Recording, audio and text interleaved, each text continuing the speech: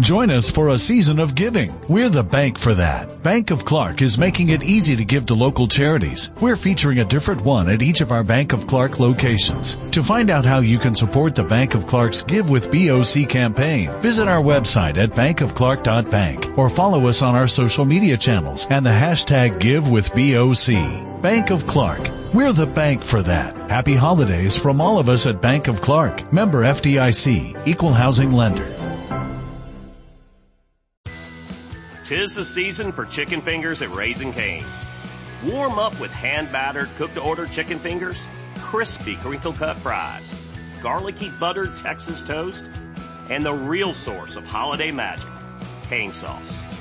And while you're treating yourself, don't forget to treat everyone on your list to Cane's gift cards and New York City-inspired plush puppies that benefit pet organizations.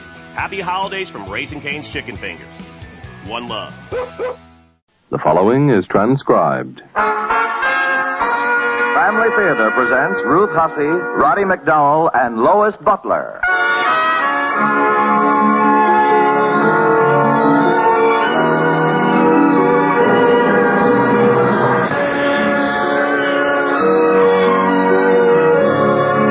From Hollywood, the Mutual Network, in cooperation with Family Theater, brings you a Christmas fantasy set in a framework of Christmas music. To tell you about our presentation of Charles Tazwell's classic Lullaby of Christmas, we present Ruth Hussey.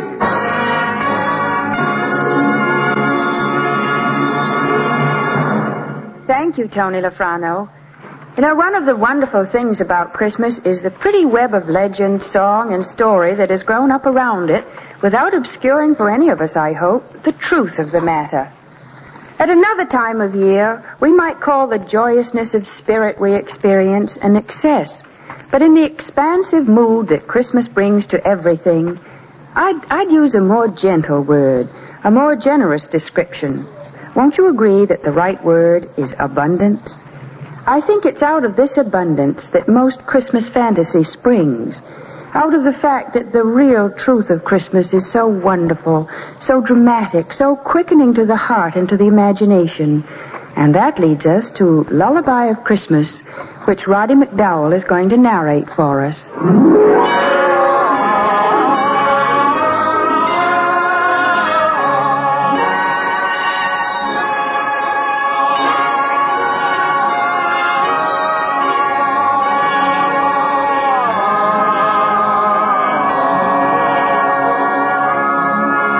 This story is as old as Christmas, and yet is neither remembered nor told except by the tongueless ones. The water, the wind, the rain, and the snow. By the grasses, the trees, the rocks, and the earth. They have told the story for almost 2,000 Christmases past, and they'll still be telling it 2,000 times 2,000 Christmases to come. It will be told by a wind rustling a tree of palm or pine, or of maple or mimosa. By water as it crowds against the bank or shore of brook, lake, river and ocean, and all the scattered seven seas. By rain tiptoeing across the roofs and skylights of every building north, east, south, and west of Greenwich.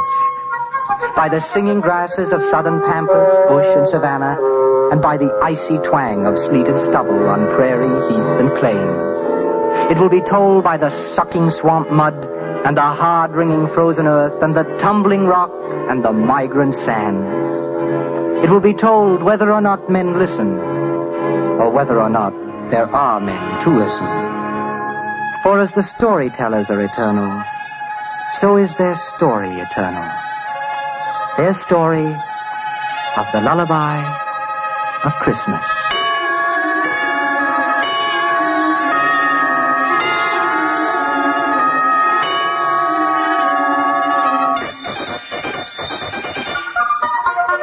Whenever someone looked in his direction and bellowed, "Hey, you!" he came running because he was eager to please.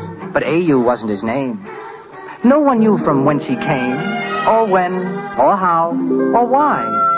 It was quite possible that he was a forlorn and useless bit of jetsam from one of the caravans that were forever appearing and disappearing like mirages, with camel bells clanging, dogs barking, and drivers howling for right of way through the narrow, crowded roadways of Bethlehem.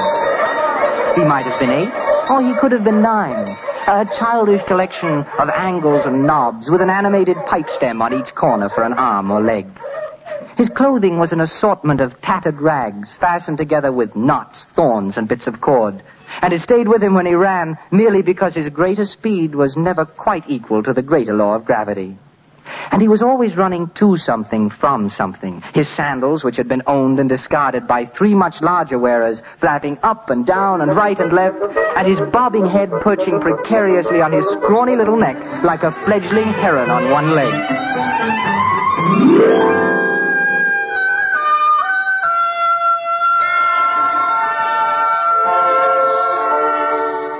And yet, there was something about the boy that made people notice him.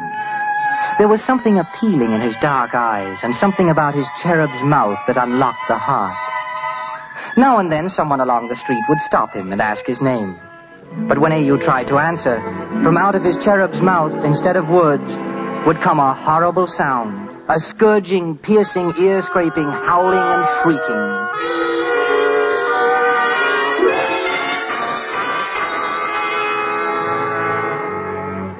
Yes, A.U. was without the gift of speech. And at night, in the stable of the inn where he made his bed, he would curl up in the fragrant hay and think of all the beautiful magic words that he would like to say. Just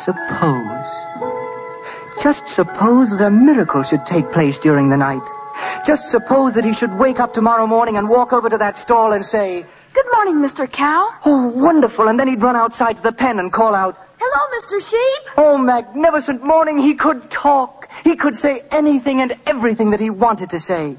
And wouldn't the innkeeper's wife be surprised when she handed out the scraps for his breakfast and loudly and clearly he said, "I'm terrible obliged, ma'am. Just terrible obliged." And then, when he was called to do some task or errand, he could tell the innkeeper and his guests that his name wasn't A.U. Why, that wasn't any kind of name at all. It was just an easy and careless way they all had of shouting, "Hey, you!" "Hey, you!" My name isn't A.U. "Hey, don't you hear me? Hey, you!" My name's Ezekiel. But the most stupendous, overwhelming thing of all, he would be able to sing. Yes, sing as no one had ever sung before, with every word and note so clear and sweet and perfect that everyone in Bethlehem would stand rock still to listen. He would be able to sing with the other children when they played their games, and he would be able to sing right along with the foreign music maker, the one with the lyre and the tame bear who walked the roadways and sang for coins.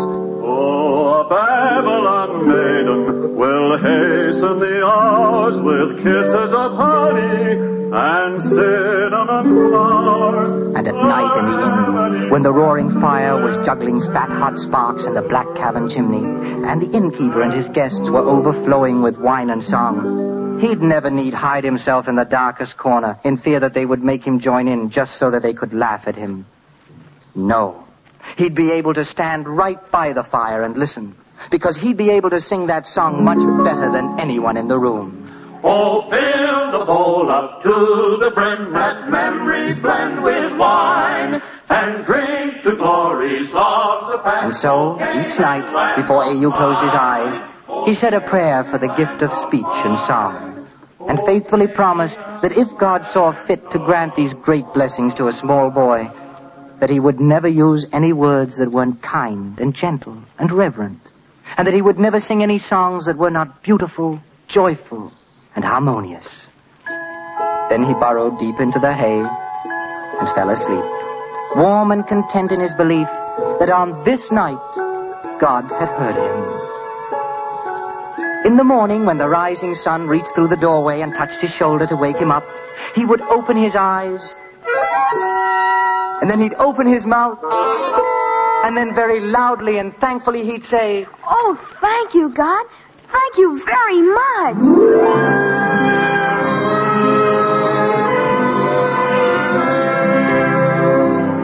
But morning after morning, God disappointed him. And finally, after months of mornings had vanished into Egypt, A.U. knew that he would always be just as he was, as inarticulate as a tumblebug, as a wood-tick, as a worm.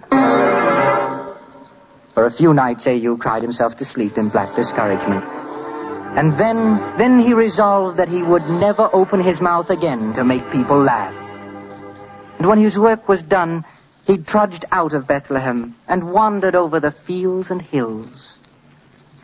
Travelers sometimes wondered when they saw his lonely little figure against the sky. And none of them knew that he really wasn't lonely at all. Why, he couldn't be lonely among friends.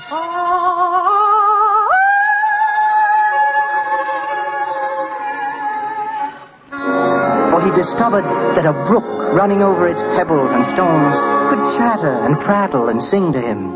And if he answered, or even if he sang, the brook didn't care a ripple that the noises he made were strange and unmusical. It went right along singing as loudly and joyfully as ever. Yes, and the winds were forever whispering or humming or caroling. Sometimes they were so filled with music that they shook their great trees and woke them up, and they tossed the great limbs and made every leaf and twig join in with the singing. So A.U. sang too. And the trees didn't care, and the winds didn't care. Neither did the rain when it thrummed on the rocks or strummed through the tall grasses. It went right on just as though his horrible din was the most sublime music it has ever heard. And then, when he was tired, A.U. would lie on the ground with his ear pressed tight against the moss and listen to the small, faraway voices, the little, scarcely audible voices deep in the ever-moving, ever-singing earth itself. The song they sang was very sweet, but so faint and distant that try as he might, he could never learn the melody. And so, listening to his friends, the tongueless ones, A.U. would fall fast asleep.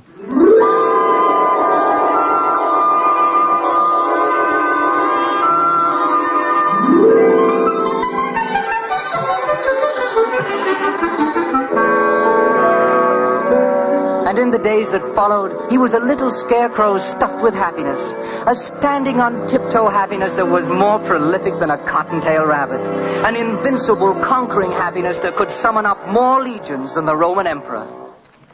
It was so far above the miracle he had asked for in his prayers that A.U. took a long time every night to thank God for his generosity.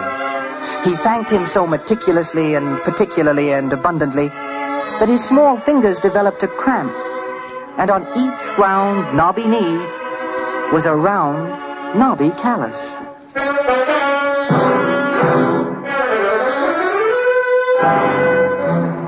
And then, without the slightest warning, coming with cockcrow as any other day, wearing the same identical colors of dawn as yesterday's beneficent morning, came the dreadful day. It was begun by the innkeeper kicking methodically at the mound of hay where A.U. had buried himself and bawling, "Hey, you! Come on! Crawl out of there and get to work! On your feet or I'll slice out your tongue and sell it for tallow!" Then the dreadful day was helped along by the innkeeper's fat and fuming wife. At mid-morning, when A.U.'s stomach was tied in a double-bow knot with hunger, he stuck one eye around the frame of the kitchen door to let it beg for his breakfast, and the innkeeper's wife doused him with slimy dishwater and screamed, "Don't come grunting and squealing for scraps at my door when I'm busy, you miserable gutter rubbish! Get out with the rest of the swine!" And in the afternoon, as A.U. was racing through the town on one of his endless errands, a tired thong snapped on one of his oversized sandals, and the sandal went skittering through the air, purposely ignoring half a dozen people who would have merely scowled or scolded, and dropped deliberately and maliciously on the proud and helmeted head of a swaggering centurion. The centurion plucked A.U. out of the crowd by his rags and lifted him up off the ground and held him dangling at arm's length, demanding his name and his dwelling place. And when A.U. tried to answer, but only made meaningless sounds, the centurion shook him until he flipped and flopped like a limp, grief-stricken starfish. And he bellowed, "Look at me, oh you driveling, babbling, voiceless offshoot of a scurvy, dribble-mouthed alley rat. If ever again you foul my eyes, I'll cage you and send you to Rome to feed the emperor's lions." And through the remaining hours of the dreadful day's afternoon, no matter how fast A.U. ran, the story of his affliction and humiliation always ran faster. It was a street, an alley, or even a doorway ahead of him. He seemed to run through a forest of pointing fingers that threatened to pin him to a wall, under a sky of leering eyes that fell and clung to him like leeches, by endless craters of jeering mouths that spouted laughter like bottomless goatskin water bags.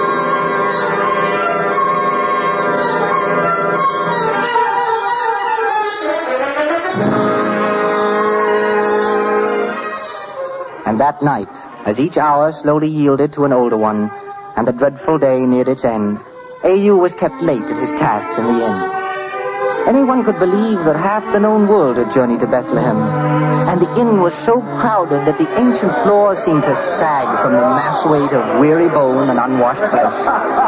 A.U. longed to bury his shame and tears in the nestling warmth of the stable hay. But his tired, trembling legs carried him about with staggering armloads of steaming bowls and slopping mugs. Feet tripped him up, hands slapped his ears to ringing, and his knees jolted his aching ribs. The one who discovered and recognized A.U. was a huge mountain of a man whose eyes rolled like quicksilver in their beds of jellied fat. One hairy paw crushed a crumb of stew from his beard, while the other fastened on A.U.'s hair and lifted him, his legs still running desperately in the air, to the tabletop. Then, in a voice that would have silenced Balaam's donkey, he brayed to the listening ears, "Hark ye, my friends! Behold this miserable insect that I have captured for your examination and amusement. But you must not laugh, my friends. You must gather close with ears agape, because this struggling thing has a wondrous golden voice, never equaled on land or sea or up in heaven. Oh, yes, I swear it is true. A centurion made it chirp today, and its music was so sweet it broke my heart and made the angels weep in ecstasy. Tell me, would you like to hear it sing? My little gutter lark, let melody spout forth. Do you not hear me? Will you sing, or shall I slit your tongue like a crow's so you can speak like a human, eh? Sing, I tell you! Sing, sing!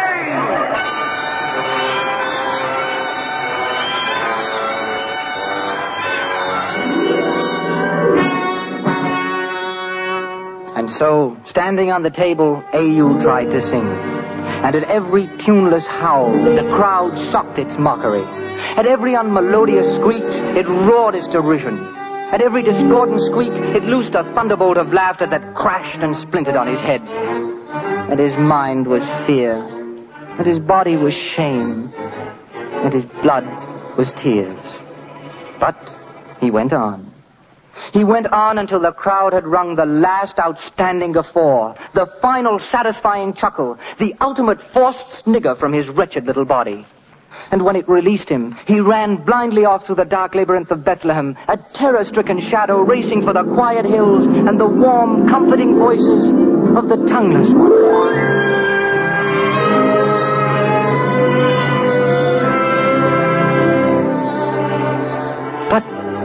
Tonight there were no voices, even though A.U. held his breath. Even though he strained his ears, he could hear no sound from the tongueless ones. Even when he threw himself down and laid his ear to the ground, there was no small sound to hear. Even the little voices deep in the earth had stopped their whispering and were quiet. Then A.U. howled and babbled and tried to make the tongueless ones answer him. But they only waited and listened. And he croaked and screamed at them. But still they waited and listened. And he wept and shrieked to them. But they kept silent while they waited and listened. Just listened and waited. Then A.U. rolled over on his back to listen too. And he saw that a great white star had risen and was shining over Bethlehem. A star so bright it blinded him. And so he closed his eyes. And exhausted by the dreadful day, he went to sleep.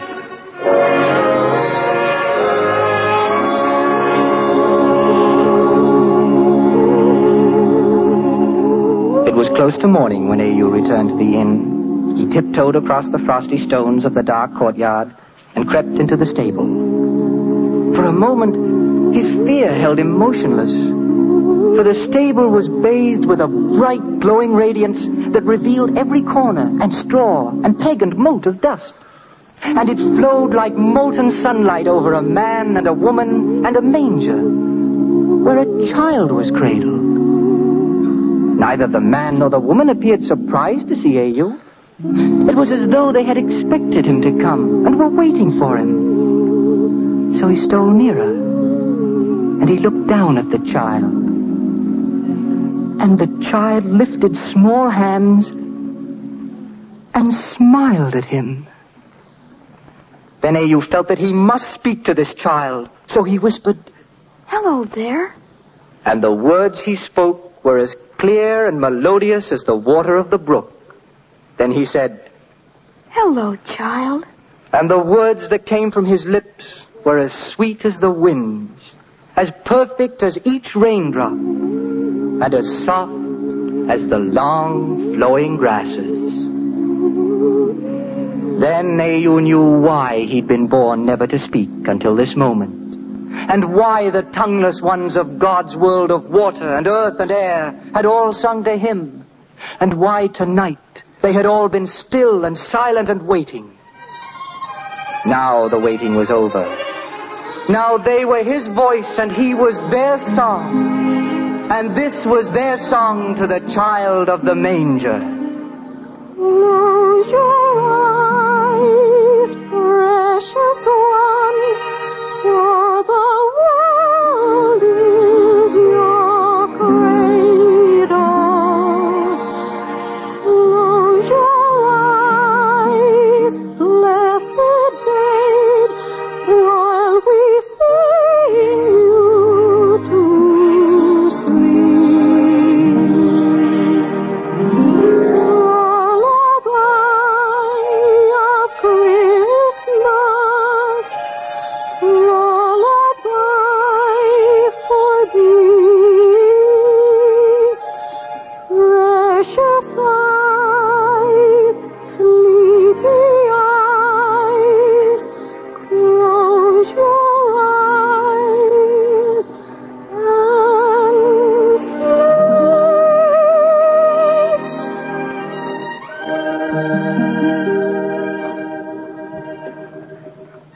Yes, this story is as old as Christmas. And yet, it's neither remembered nor told except by the tongueless ones. The water, the wind, the rain, and the snow. The grasses, the trees, the rocks, and the earth. It will be told this Christmas by a wind rustling a tree of palm or pine, or maple or mimosa. By water as it crowds against the bank or shore of brook, lake, river and ocean, and all the scattered seven seas. By rain as it patters across the roofs and skylights. Yes, and by the singing grasses of the southern pampas, bush and savanna, and the icy twang of sleeted stubble on prairie, heath, and plain. The few ears that listen may wonder at the strange, childlike quality in the voices of all these storytellers. But that's so very easy to understand. It is the bright, joyful, exultant tone of the boy who sang for them one early morning, one Christmas morning, one glorious morning in Bethlehem.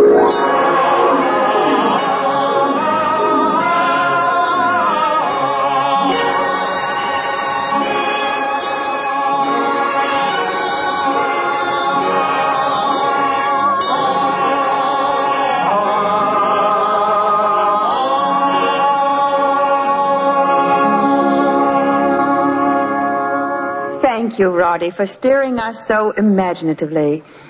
Christmas time is associated by all of us with first beginnings and with the home. It's really a time of return. In spirit, we can all return to that little family of Bethlehem, centered at the Christmas crib. And that's where Lois Butler leads us as she sings Jesu Bambino, the baby Jesus.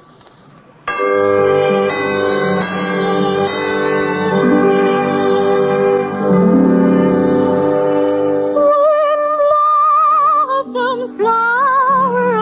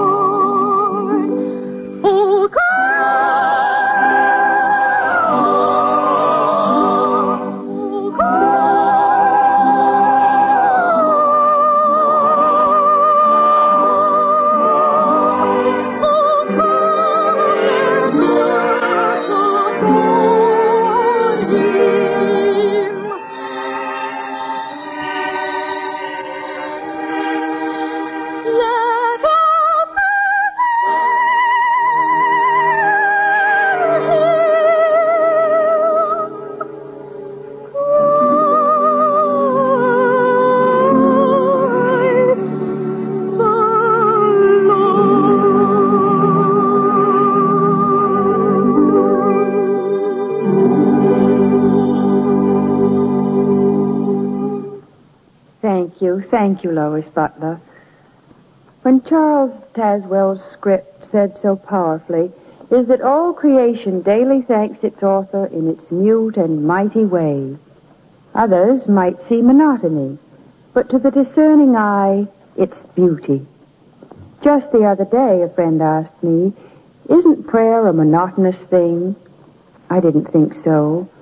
No, on the matter of monotony, I don't think God blames the levelness of the plain for not being a solitary mountain peak, or a flight of friendly swallows for not being lonely eagles. There is beauty in order and in change, beauty in variety, and beauty in sameness. These are but some of the reasons I can't believe that to God prayer is ever monotonous. I know that to each new-made father, the child in his arms is completely unlike the billions born before him. A family kneeling together, saying the same prayers, beget among themselves not a feeling of monotony, but a feeling of splendid unity. That's why family theater keeps saying, the family that prays together stays together. More things are wrought by prayer than this world dreams of.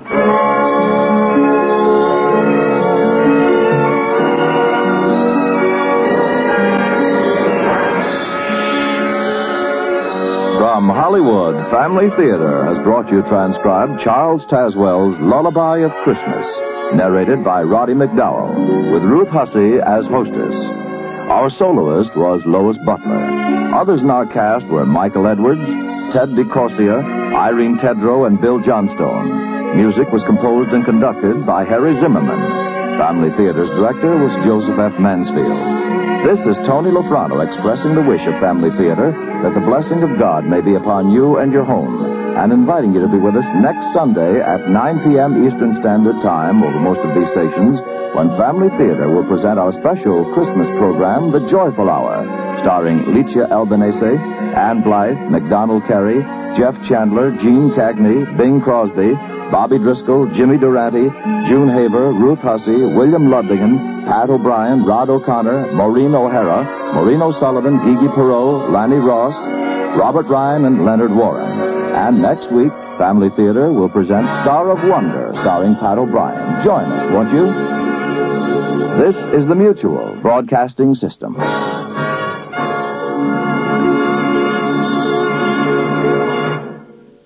With the Lucky Land Slots, you can get lucky just about anywhere.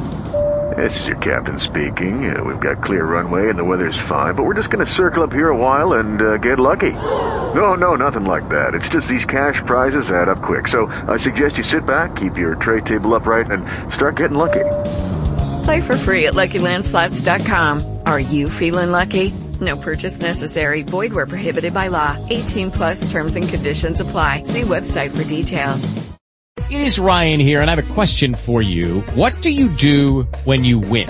Like, are you a fist pumper, a woo-hooer, a hand clapper, a high fiver? I kind of like the high five, but if you want to hone in on those winning moves, check out Chumba Casino. At ChumbaCasino.com, choose from hundreds of social casino-style games for your chance to redeem serious cash prizes. There are new game releases weekly, plus free daily bonuses, so don't wait. Start having the most fun ever at ChumbaCasino.com. No purchase necessary. VGW Group. Void where prohibited by law. See terms and conditions. 18+.